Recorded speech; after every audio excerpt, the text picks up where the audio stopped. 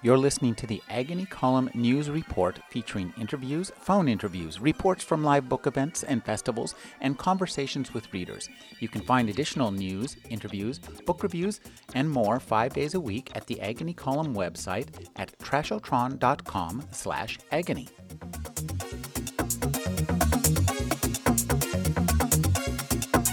I heard echoes of other voices. I was thinking a lot of Ursula Le Guin with your story. Really? Well, thank Yeah. you. That's a compliment. I'll second that. Yeah. And also of a particular story, the what's the one called They Who Walk Away from Omelas or Yeah. Omelas or whatever, which is an ethical parable, I would say, sort of in the same spirit. And yours made me think a lot of Neil Barrett Jr.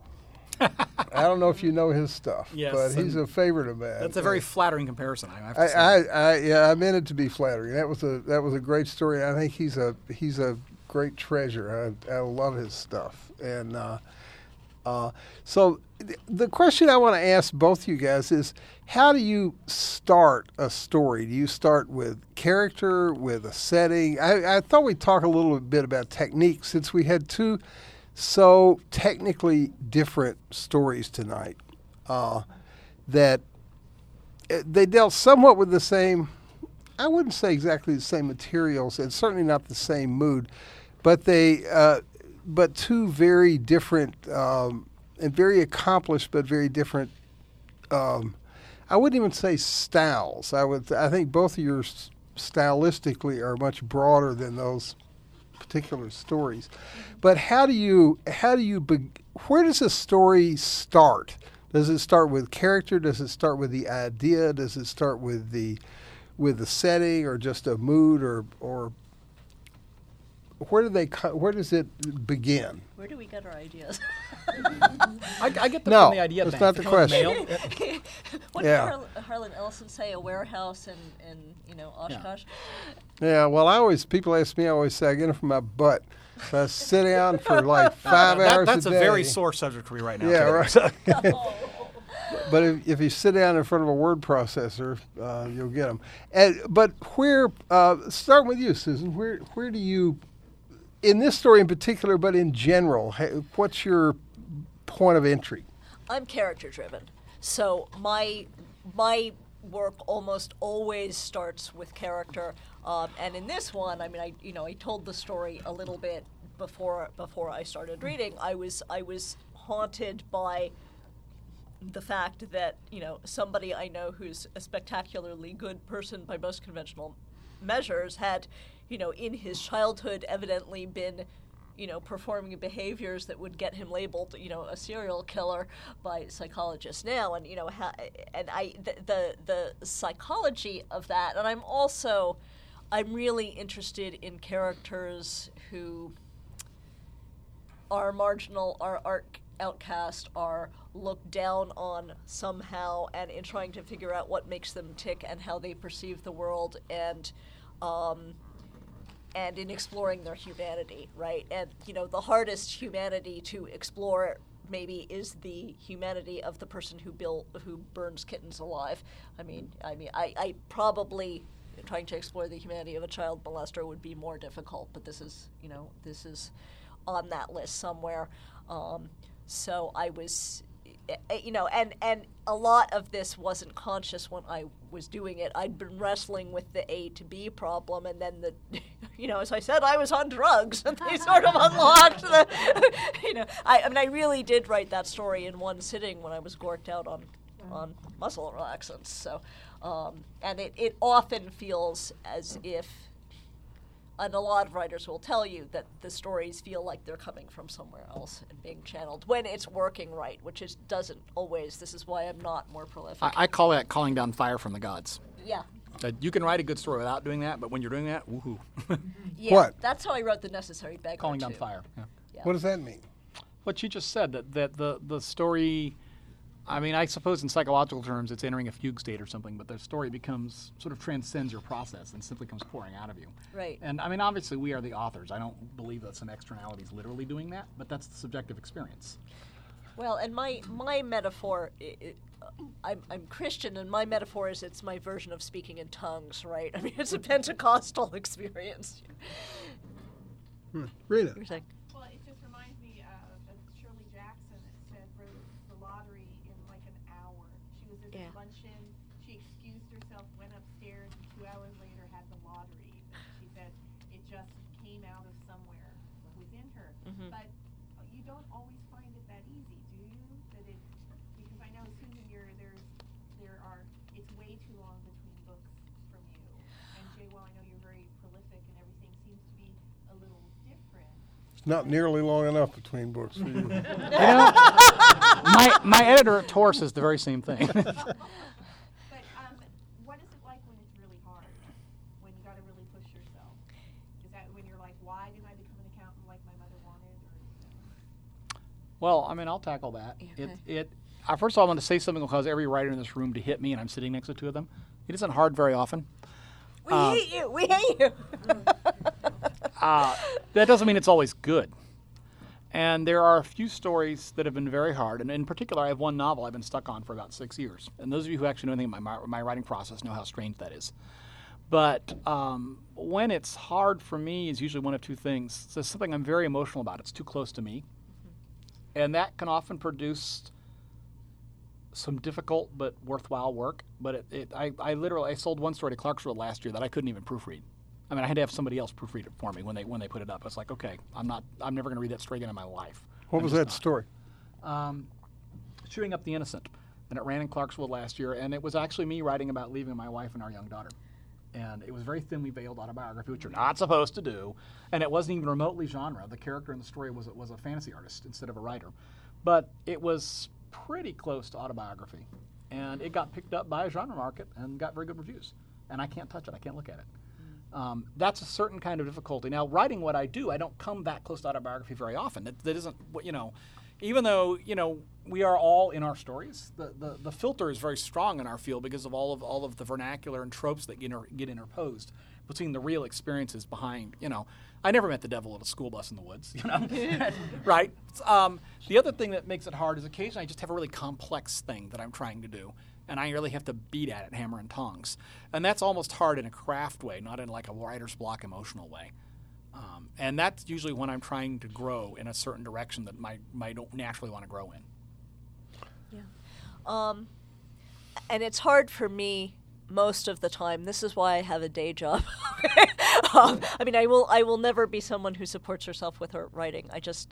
When I have an idea and I'm working on something, it comes pretty easily. I mean, I'm now back, as I was telling Rick before, I'm now back at work finally on my fourth novel. And I'm showing, when I'm in the middle of the project, I can show up at the computer every day and a few pages will come out and everything's cool. But that happens like every 15 years, right? So, it's, for me, the hard thing is that between times, I don't feel like a writer.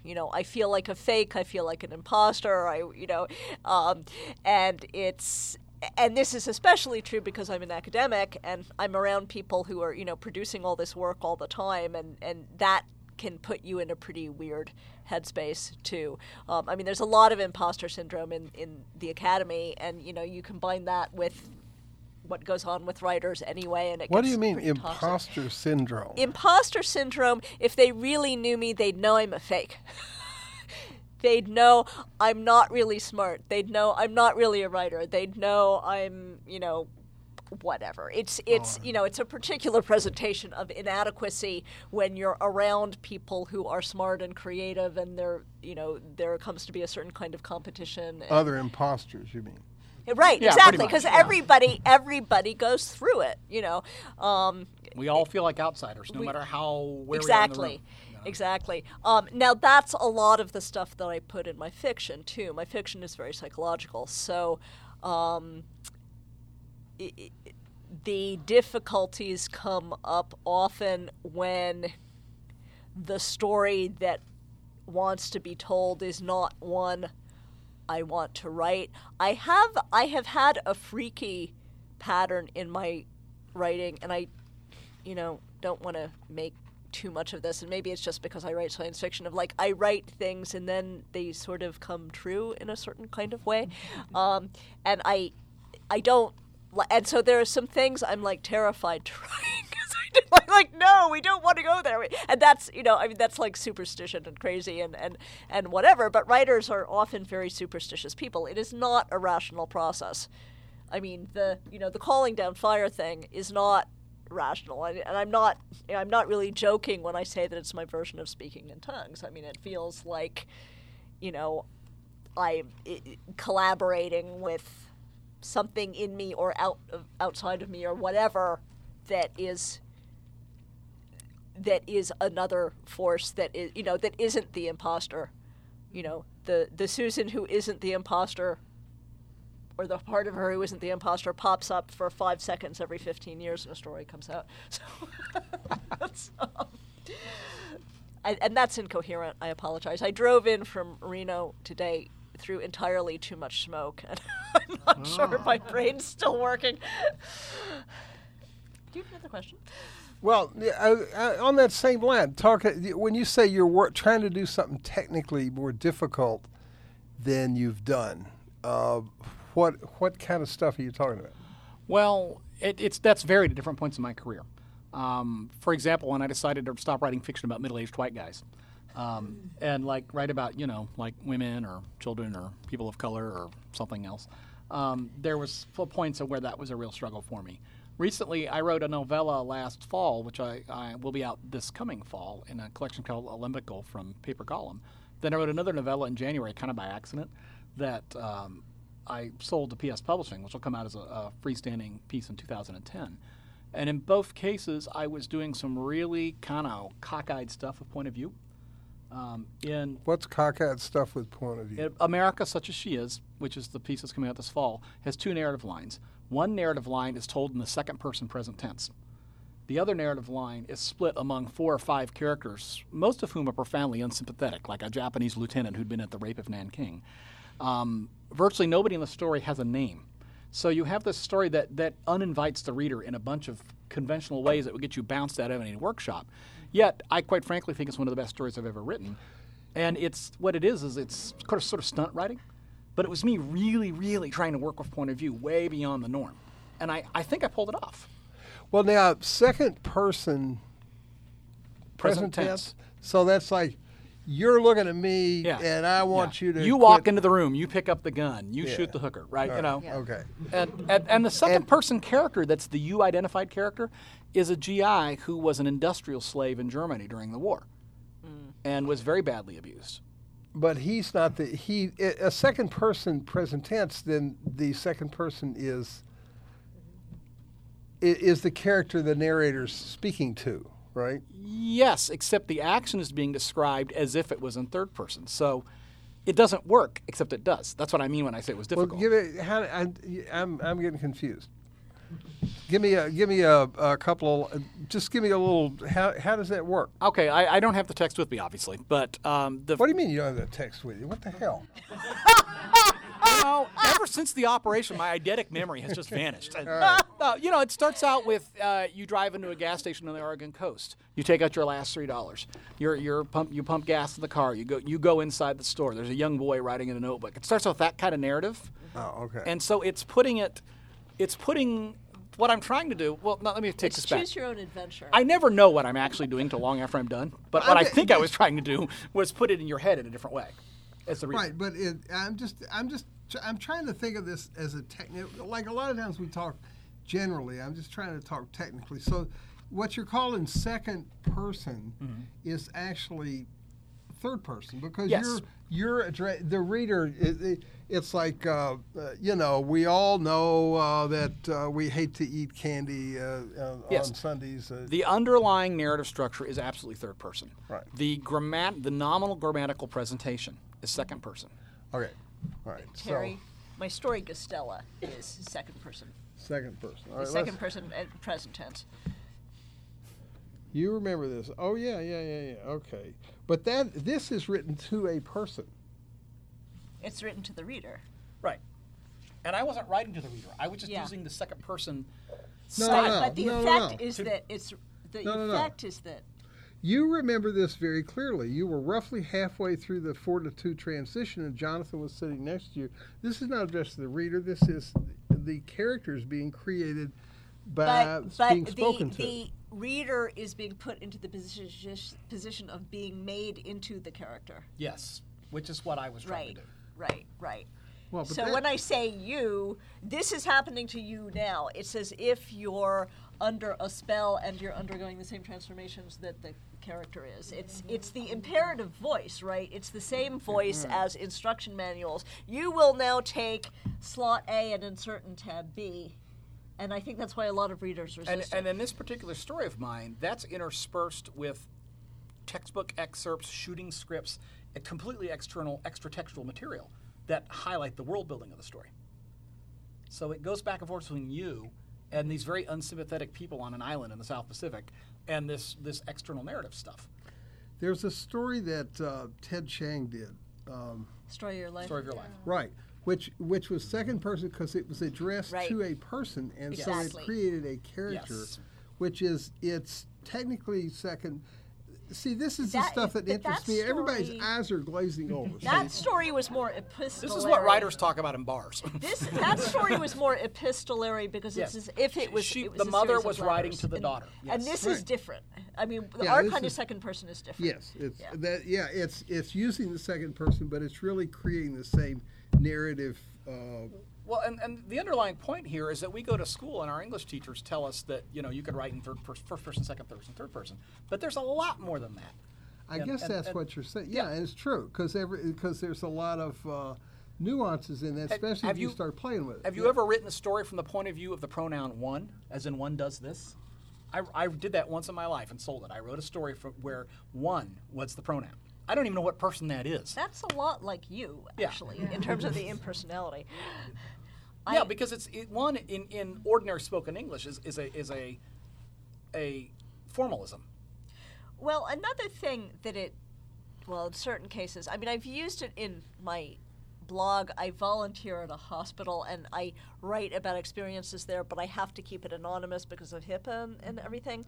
And so sometimes I will write an entry as if I'm writing to the patient and talk about you because it allows me to obscure gender, among other things. Right.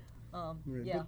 But I think Jay hit on something. These like three syntactical things actually cover up a whole range of, and of course that's what writers do. I mean, to me, as a writer, you're always trying to figure out who's telling this story and why are they telling it, and that can come out in a lot of different kind of ways. I mean, the one is a formalism. It's like, is the truth universally acknowledged that a young man with a fortune is in want of a wife? It's like, it gives you a formal tone that then you can undercut in a million different ways.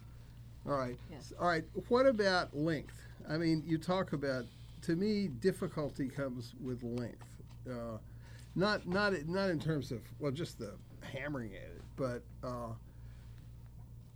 like a short story kind of is all in RAM. It seems like a novel. You get presented with a short story in a sense. Once you figure out the voice, you've kind of got it.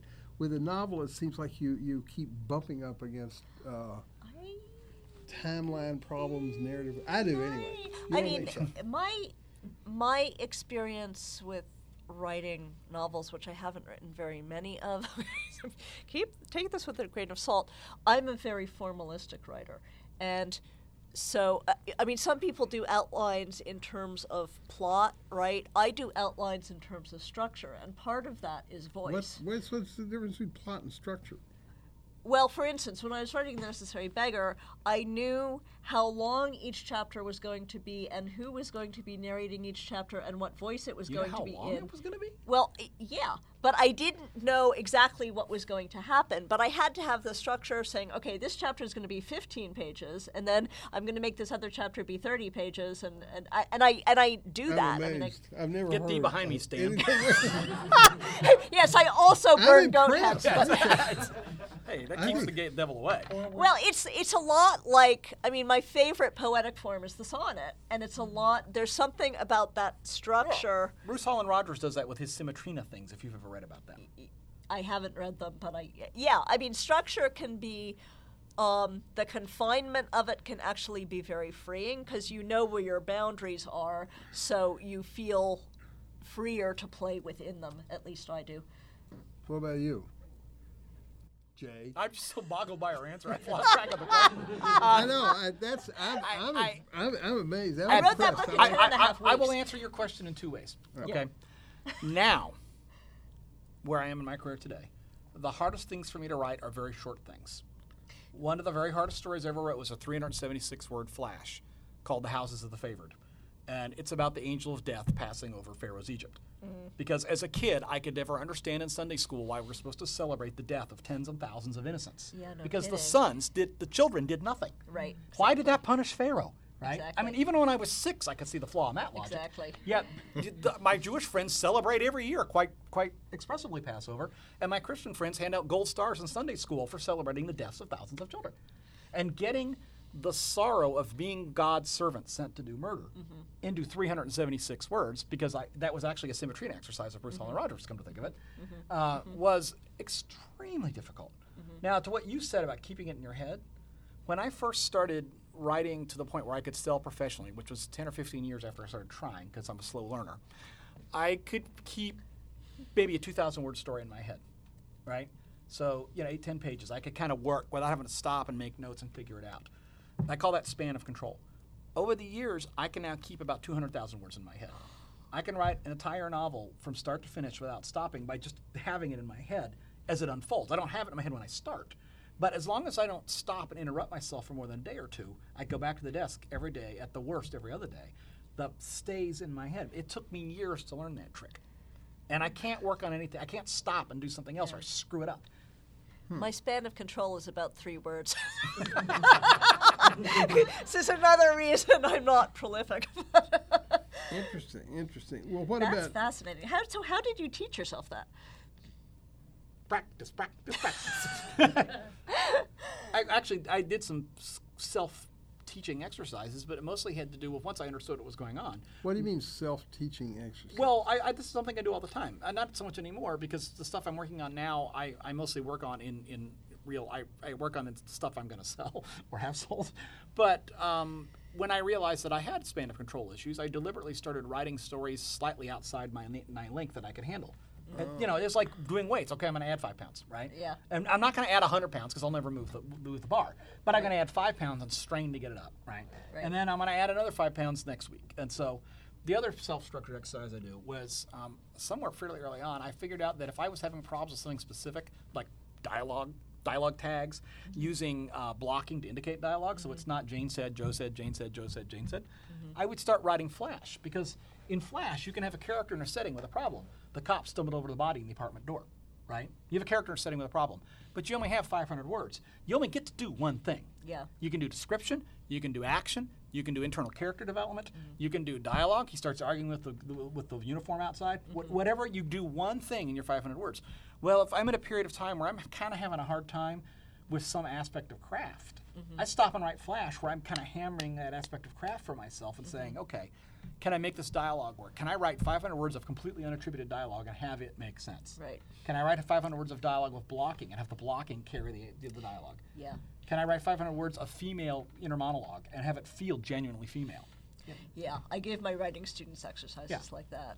It's You do. Well, 1 to 2 page exercises where they're practicing very specific things, like write dialogue without speech tags, so thus such that we know who's talking at each moment. Because if 2 English professors are talking to each other, it's really hard to do that. But if the English professor is talking to the recent immigrant who's fixing his car, right, that's not hard to do. right. Well, what about character? I mean, look at the way you did in the Neil Barrett Junior story you read. The Shit fire. now the character, how was that character is developed? How? I have no idea. Really? I'm not kidding you. I'm not. You said you're a character-driven writer. Yeah. I'm not. I am a style-driven writer. I start with an image. The Goat Cutter actually started because I was listening to Bob Dylan, Highway 61 Revisited. God said, Abraham, kill me a son, right? Yeah. And I went, God said, Abraham, kill me a son. And that's another one of those Bible stories I always really wondered about a lot, right? And so I had this, I started, that's why there's a County Road 61 in that story, right? And I started wondering what that meant. And that's so much a direct prose image, but sort of a conceptual image unpacked into that story. And the character arose from the language of the story as much as anything else. I mean, I'm not giving you a very good answer, but it's the one I got. No, it's It makes terrible sense to answer. me. Yeah, thank you. It makes sense to I've me. gotten a little better at it since The then. character, I mean, because the character is the language of the story, because the whole story is told in the character's voice. Yes, And so it's all retrospective, Yeah, yeah. So that's all I'm saying. It's not a character. Sometimes you create a character by having other people look at somebody who Yeah. or sometimes you create a character by what they leave out. You know, Yep. so all that kind of Yep, stuff. yep. So that's what I'm asking: is how do you create a character? I mean, like you had two characters in this story, and now that story to me is the opposite of realism, where they have the names themselves are saying these are this is an allegory, and yet I'm going to put real people in here. So how did you do that? I was on drugs. We I are don't- failing this exam. I can't. Let me interrupt. Speaking of the muscle relaxants, all the profits from the bar go to the variety. Yes, no, So, thank you. go get your I, seat. I don't. There are other characters in other works I have developed consciously. I mean, this story, it's hard to answer. I mean, I had these two characters. I had the image of the girl in the ditch, and the image of the heart outside the body actually came from somewhere else. And it turns out that's an actual medical condition. I mean, no, there are children born with their hearts outside their body, and there's a kid in Philadelphia who's like 18 and has this and plays basketball, and he wears like a hard plastic shell. And I learned that after I had written the story. But I just, I had her there, and I had him come across her, and I sort of stood back and watched to see what would happen. Yeah, all right. Can I give you a simplistic answer to that question that might be slightly more useful? Sure. The telling detail, right? Yeah. Characters are based on, and the way the reader receives the characters, it's often based on the telling detail. And, Zoli was the kind of guy who hung around in the psychiatrist's waiting room to pick up chicks. Right. Tells you everything you need to know about that guy, right? And in the story that I just read, the telling detail is actually the kid's dialect. The way he talks is how you know who he is. Yeah, that's all I'm saying. Okay. So the narrative voice is what is Yes, is how the and character the is character are the same thing. Because he's an intelligent kid. Okay. You can tell that. It comes Yeah. through. Yeah. He's not educated, but he's intelligent. Right. Right. He solves the problem. Right. Yeah. Yeah, he does. So that answers all those questions. All which question? I don't think we're making Mr. Bisson very happy. No. I'm quite Hey. happy. I was just that's That what. is their actual job. Huh? Making him happy? If he perceives it as his job, is to make Terry happy. Yeah. I don't No. I was just there's sometimes when we do this that we talk about science fiction in general. We talk about all sorts of different things. I thought it would be interesting with two accomplished writers who and again I'm not sure you guys have such different styles, but in these two stories have both of them are very narrowly focused. Yes. Right. They're almost a little over the top. They're not like it's not Only like two. a little? Yeah. I'd say more than a little. It's not like two Clarion, or it's not two Asimov stories that have all the 5 things they're supposed to have and everything. They're both a little wonky. And so I thought it was just interesting to see how Also you the would. stories.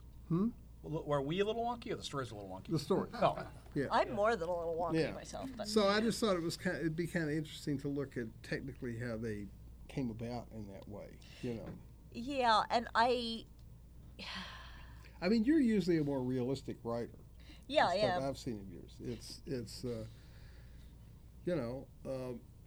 I don't know. It to me, it's always been, like I say, science fiction is a very broad tent, but I think science fiction always tends to, I guess there's the writing style in speculative fiction, fantasy, or science fiction, or whatever.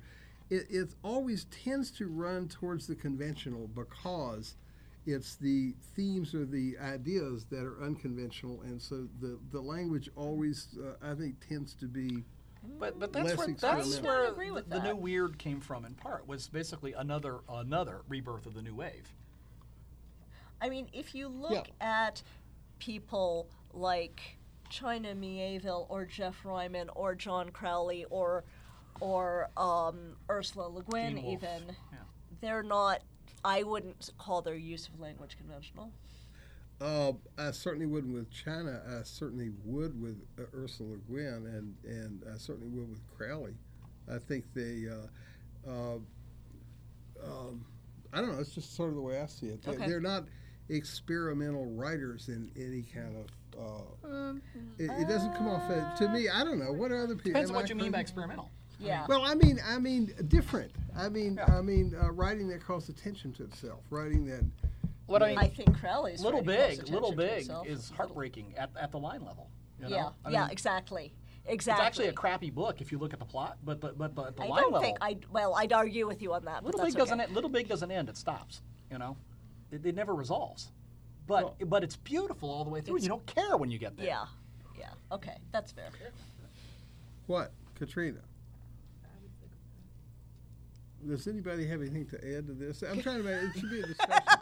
Yeah. This Too much melee. fun Laura. watching you three argue about it. What? I want to know what muscle relaxant you were taking. I don't Did you bring remember. enough for the It whole also class? wiped out my memory. No, whatever one they give you when you've pulled a muscle in your back. I mean, it was something pretty. Industrial strength something. I I mean, had a back problem and I was given something and imagined all kinds of stuff, and I was just wondering if it was the You same failed to write it down. if you said the name, I might remember it. But I should also add that I have like zero drug tolerance. You know, if I have 2 sips of beer, I really will fall over, which is why I don't drink. So even a mild muscle relaxant would have extreme effects on me. So Susan, are you trying to? My name's Leanne. Susan, are you trying to remove that governor, that sort of critic in your mind? Is that what the muscle relaxers did? Allowed you to write that? Probably. Something interesting, or something, that you've never, or take a risk here, and normally you'd say, no, I can't do that. I take risks in my writing. Actually, I mean, I think that's something that I do. I don't think. I mean, I think in all of my books and a lot of my stories, I've done that. Not all of them, but many. And I'm warier about social risks. I mean, I'll do that too. But I think definitely that what the drugs did was to silence the inner critic, and everyone who writes knows. I talk to my students about this. And I say it's the little head on your shoulder, which is sort of an image I get from Anne Lamott's Bird by Bird, right? That's going, every time you put down a sentence, like, that's stupid, that sounds dumb, you'll never be a writer, give up and be an accountant, wham. But the little head is part of you, and you want to be nice to it, because it's part of you, and you don't want to beat it up, what I always tell my students is give the editor head a cookie and tell it, here is a nice cookie and you are going to take a nap now. And when you wake up, you can edit my story and you'll be really good at it, but I have to write it first, right? It's all a matter of sequence. That is why I write the way I do. I stay have that voice by writing so fast the voice doesn't catch up to me till I'm done. Yeah. That's literally true. That's exactly. Yeah. Yeah, I'm hypergraphic. Anybody who knows me very well knows that. I mean, like clinically hypergraphic. Yeah, and I mean, I get around it by convincing myself that, oh, I'm just playing, this isn't serious, la la la la la la la la la la la la la, and then, I'm sort of doing an end run around it. And I tell my students, that's recovering the sense of writing as play is crucial. And I tell them, if you have to write on butcher block paper, with crayons while you're taking a bubble bath, do that. If that's the way that the writing's going to come out, do whatever. It sounds like you actually use the denial method of writing. Nope, I'm not writing, not me. Yeah. Yeah, to some extent. Or I'm not writing anything important. I'm not when I wrote Flying in Place, which is probably still the best received and best known of my books, and that book has been used in court systems and therapy offices, and I'm really proud of that. And I had been taking notes on this story, and I wound up with 95 pages of notes, and I kind of said, okay, well, I've done too much work on this not to sell it, and if I'm going to sell it, it needs to have a plot. So I kind of cobbled the thing together. But Ellen Kushner, who was a good friend of mine, and we've sort of grown apart since, but she said, if you had known you were writing your first novel, you wouldn't have been able to do it. You would have psyched yourself out, because people had been nagging me. I sold my first story to Asimov's in '85, and everybody was going, "Where's your first novel? Where's your first novel?" And I was just like, the pressure. So I did an end run, in effect. And that book was originally supposed to be published as half of a Tor double, right? And then it was a publishing Cinderella story, and it got turned into a standalone lead paperback with the lead hardcover, which is still this miraculous thing that I look back on with wonder. Cool. Anybody have any questions for our authors? Comments? Criticisms? Excoriations? Well, it's wonderful to be able to hear two different authors who come to it from different directions and hear how, advice from each side, because it's just a lot of fun. Yeah, I made them do that. They don't really, that's all bullshit. They've been resisting you all night. I don't actually like to present myself in public. That's why I dress to blend in. You're so shy. Yeah, it's one of my biggest problems, Cliff. Well, if you were looking for a specific question, George J., it's completely different from what you've been talking about here, but it's about the world of Mainspring and Escape. Mm-hmm. I mean, what started? Did you just come up with this idea of a Clockwork World and said, now I'm going to develop from it, or where did you get started with that? I literally made it up one night. I was at a workshop out on the Oregon coast. Chris Rush and Dean Leslie Smith run an occasional workshop series. Mm-hmm. And they had Ginger Buchanan from ACE out there talking about outlines and novels. And she said, it's like a week-long residential thing. A bunch of us were out there. And she said, all right, tomorrow morning you're all bringing in 2 outlines for novels, and we're going to talk about them. We also, well, how do you write an outline? She says, that's how you're going to find out.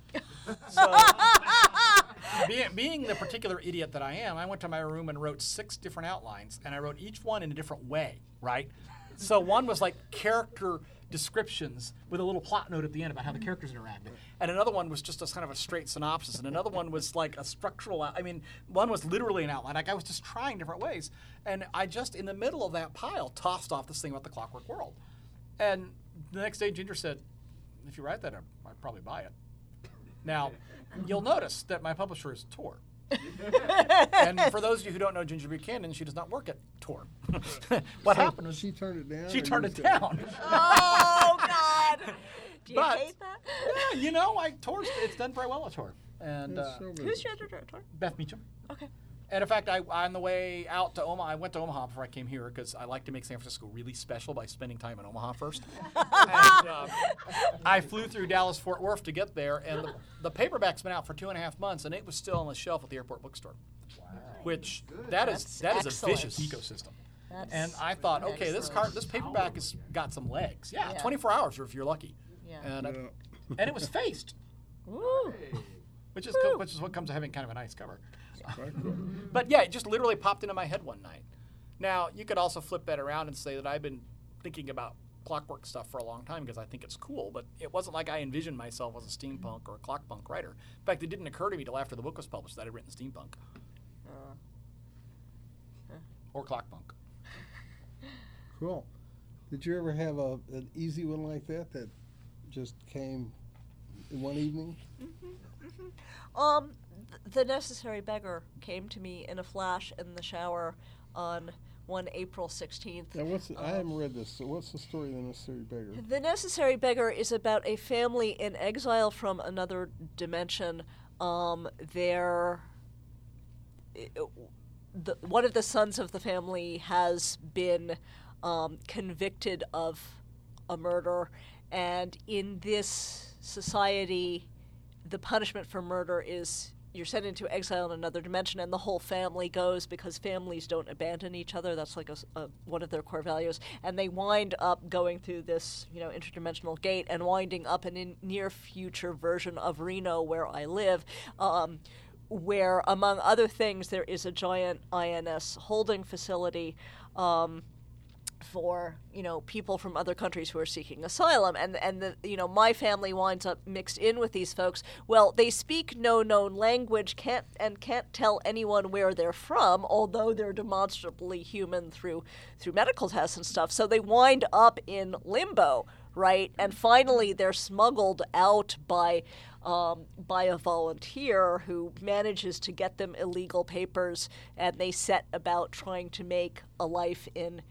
America. So it's a refugee immigrant story with magic in it. So what's the difference in this other dimension?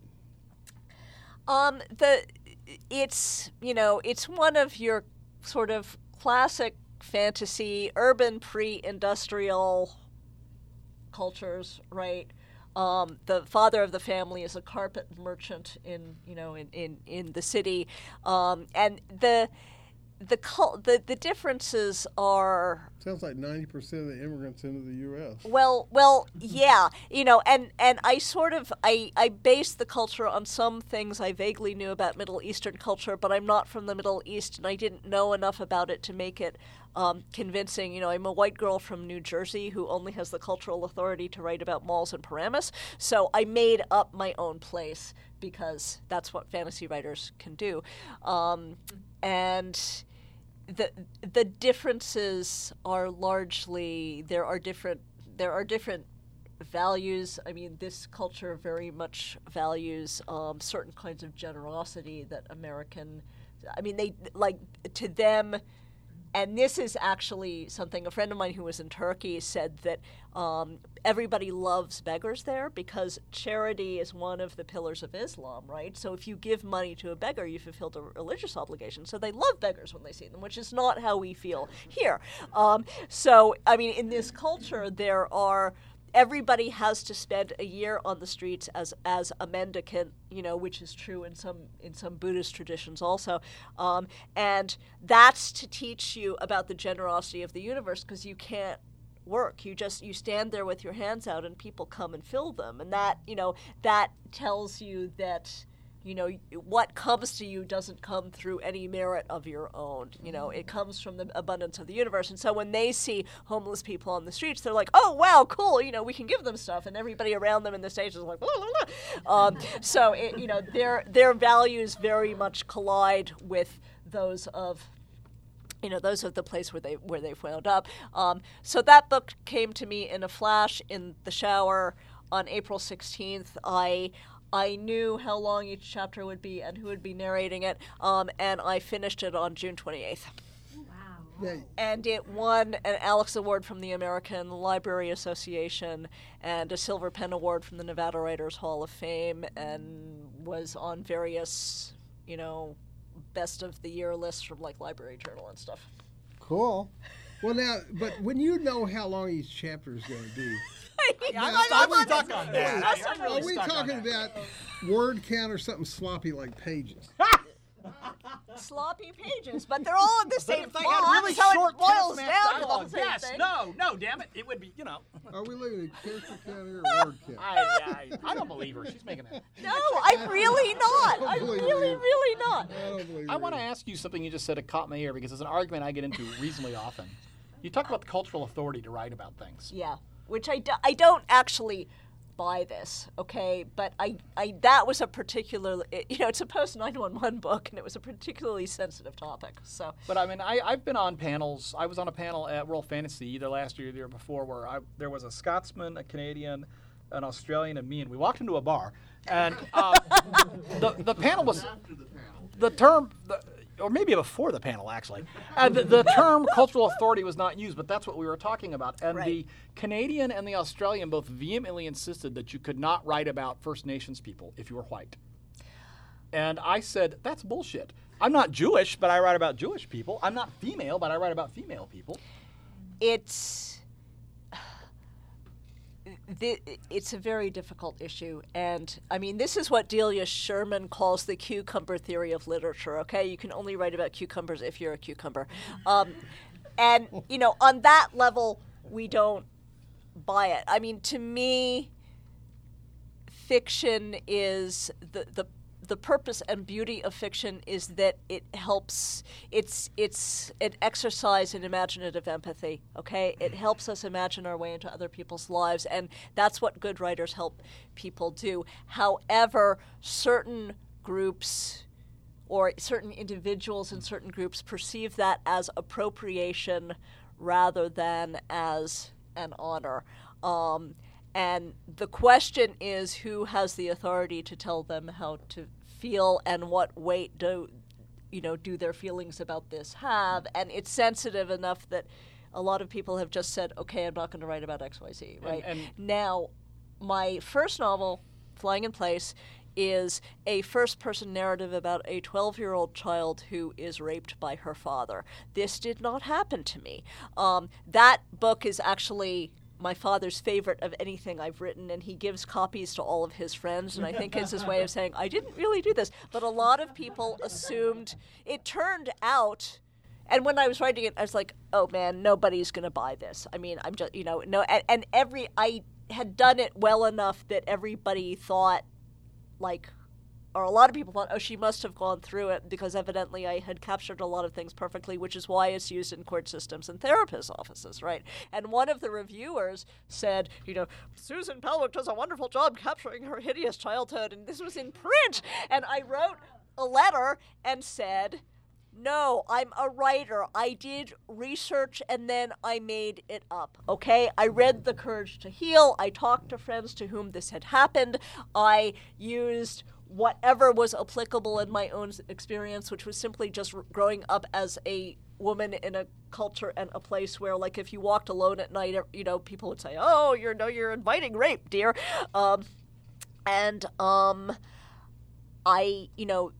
This did not happen to me. And I sent copies of the letter to my editor, my agent, and my father, as well as to the magazine. And, this is proof that you can write about something you haven't lived. But it's also true that if you do that convincingly, people are going to assume things, or you're going to get into. Well, that's one thing, but that's different from what Jay said. Jay said he can't write about being a 12-year-old girl being raped because he's a guy, or that people saying that. It's not. That's the author. To give a specific example, I've been taken to task for writing about minority experiences. Right. Now, as it happens, I grew up overseas as a member of a very small minority in the countries I lived in, which was white people, a very privileged minority, not an oppressed minority. Right. But I know perfectly well what it feels like to walk down the street and see absolutely no one who looks like you or speaks your language, because I lived that way all my childhood. Now, I'm not pretending that's the experience of, say, being black in America or being an immigrant in America, but it's also not the experience, of a white girl from Paramus, right? Well, but people don't know that by looking at me. Make assumptions about you. I'm a white guy with an English last name who's got above average height and pretty hair. That means I am the oppressor class, pretty much by definition. If I was 50 pounds lighter, I'd be the transparent case of the oppressor class. But a few months ago I was at WisCon, and I was labeled the oppressor class on a panel because it's all a function of context. It's where you are and who and who else you're talking to. That, by the way, is not a dialectic I personally buy into, but I do speak that language. Yeah, no, and I don't. I wish we could get beyond it, and some people are getting beyond it, and I also think we have to be sensitive to I don't know how to solve this See, one. to me, it's a process, and it's what Marx calls things turn into their it's a good thing that it comes out of a very real thing. Yeah, where, exactly. Where old white guys like me spoke for everybody, Right. except me, and so that was a huge problem in the world. Right. Now at this point, I don't think it's such a huge problem, but the echoes are still there. I have a friend who wrote who's a Jewish guy from New York, who wrote a book about the Inuit, and and he tried to sell it in Canada, and he got back this nasty letter. This was 10 years ago. This is we don't even read books like this. We're not even going to read them editorially. They're all pissed off and everything. But you have to understand that this is because Canada actually is dealing with this problem. They didn't wipe out all the Indians in Canada. That some of them are still alive, and so there's a real give and take there. And sometimes it gets stupid. Sometimes it gets But it's coming out of, I think, a good process, which doesn't make it any easier to be in the middle of it. When it gets, when you're an old white guy. And I'm a middle-aged white guy. I'm not complaining about it. I understand the issue. It's interesting to me, though, that in our genre, which ought to be the genre that is absolutely the most suited to writing about the other, I mean, almost by definition, seems to be a genre. I don't hear romance writers having this argument.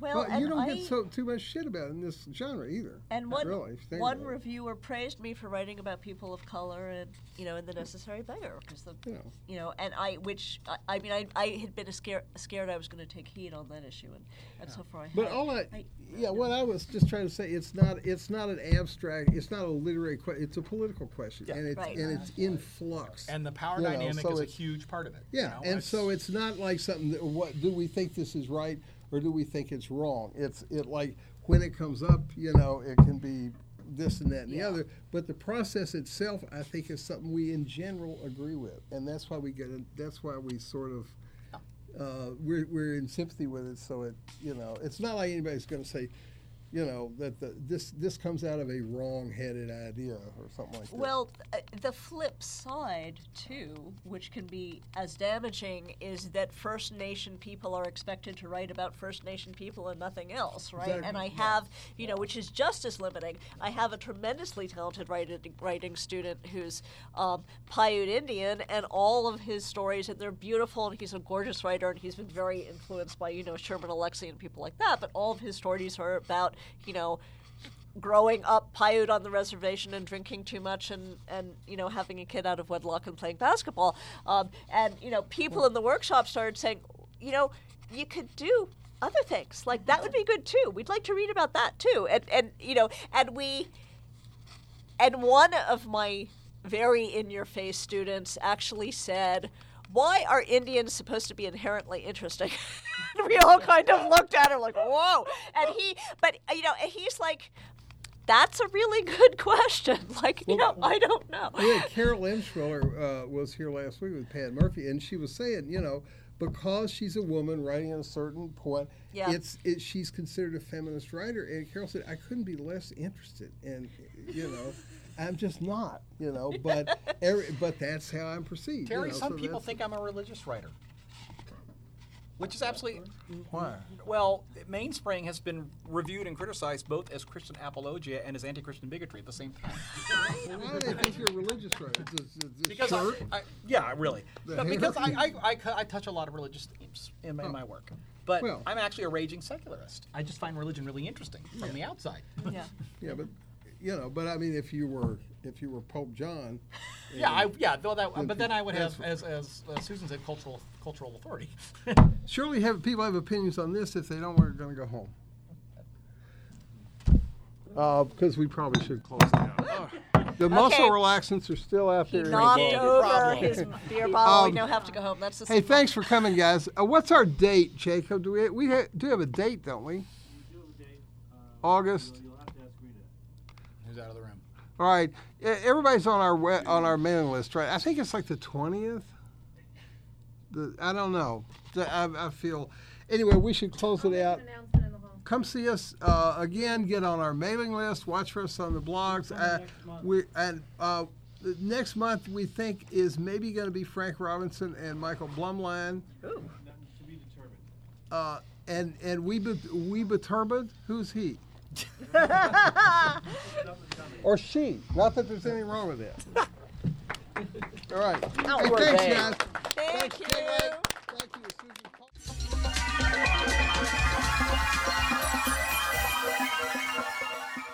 You're listening to the Agony Column News Report featuring interviews, phone interviews, reports from live book events and festivals, and conversations with readers.